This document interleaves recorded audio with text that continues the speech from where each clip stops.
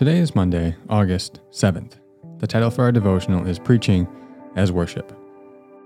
Remember, in this campaign, we're going through some of the formal practices of worship in the church.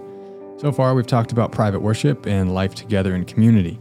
This week, we're going to explore our practice of preaching and listening to the Word of God. My goal is to make the case that preaching, whether you're preaching the sermon or listening to the sermon, is an act of worship to God. Have you ever explained to someone what happens at a typical church service who isn't familiar with church? It's usually in those moments where we're struck with the questions of why we do what we do.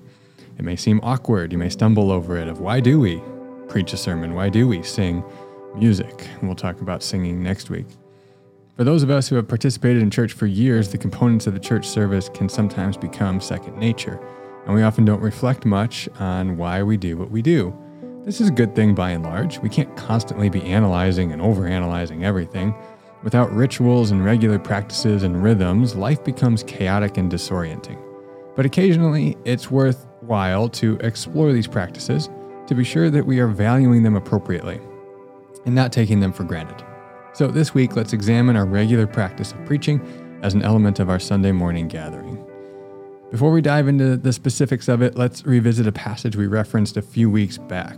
And this passage, remember, we're building a lot of our worship around what Jesus says in John 4:23. Remember here, he's talking to the woman at the well, and he's having a long conversation with her, and it delves into worship.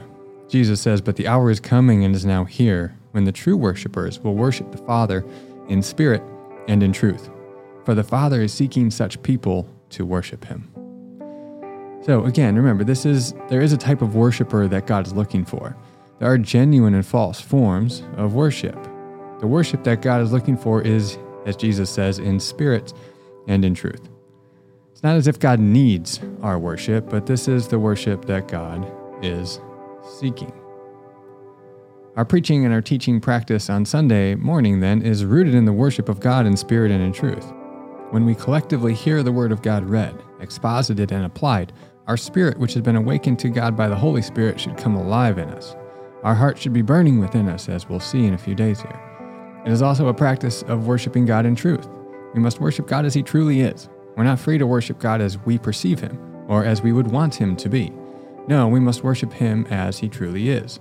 That is, to worship Him in truth. This is where the infinite value of Scripture comes in. God has revealed who He is, His character, His actions, and much of His will to us in Scripture.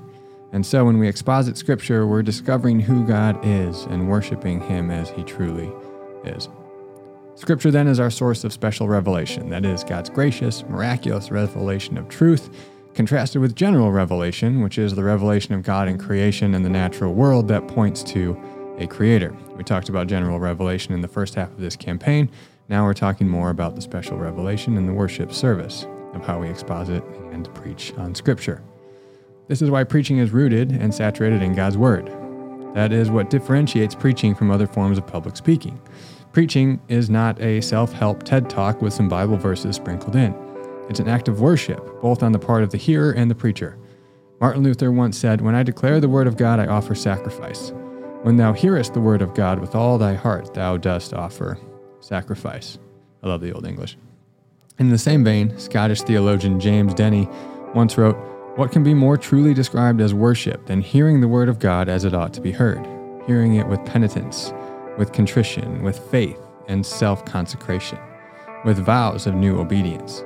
If this is not worship in spirit and truth, what is?" We live in a cultural moment where truth is in great peril. The erosion of trust in institutions, both self-inflicted and undeserved, has left us wondering who we can trust to present truth. The church is no exception to this. We are highly suspicious of anyone who has something to gain by making a truth claim. Politicians and pundits are experts at spinning a story, any story, to fit their meta-narrative.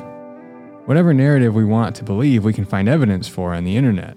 This is called confirmation bias. Deep fakes are becoming increasingly more common. AI-generated answers have taken us yet another step removed from critically analyzing, or in this case even knowing, the sources of the information, where it was derived from. All in all, truth is in crisis, and the Word of God is not excluded from this crisis. I don't say all this to scare you. Okay, maybe a little bit, but for good reason. I say this to point you to the immeasurable value of God's word as our source of truth. In a world that is clamoring for who to believe, we have the sure foundation of truth in God's word. As we read Psalm 119, our hearts cry out yes and amen. Psalm 119, 41-48. Let your steadfast love come to me, O Lord, your salvation according to your promise. Then I shall have an answer for him who taunts me, for I trust in your word.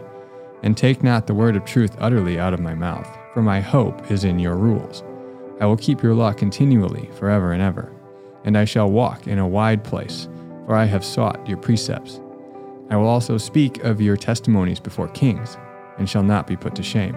For I find my delight in your commandments, which I love. I will lift up my hands toward your commandments, which I love, and I will meditate on your statutes. Of course, God's word must be properly understood and interpreted. This is where preaching and teaching come in. In reflection time today, to appreciate preaching, we must appreciate the truth, specifically the truth of God's word. Take some time to reflect on your appreciation for God's word as our source of truth and our guide for belief and practice.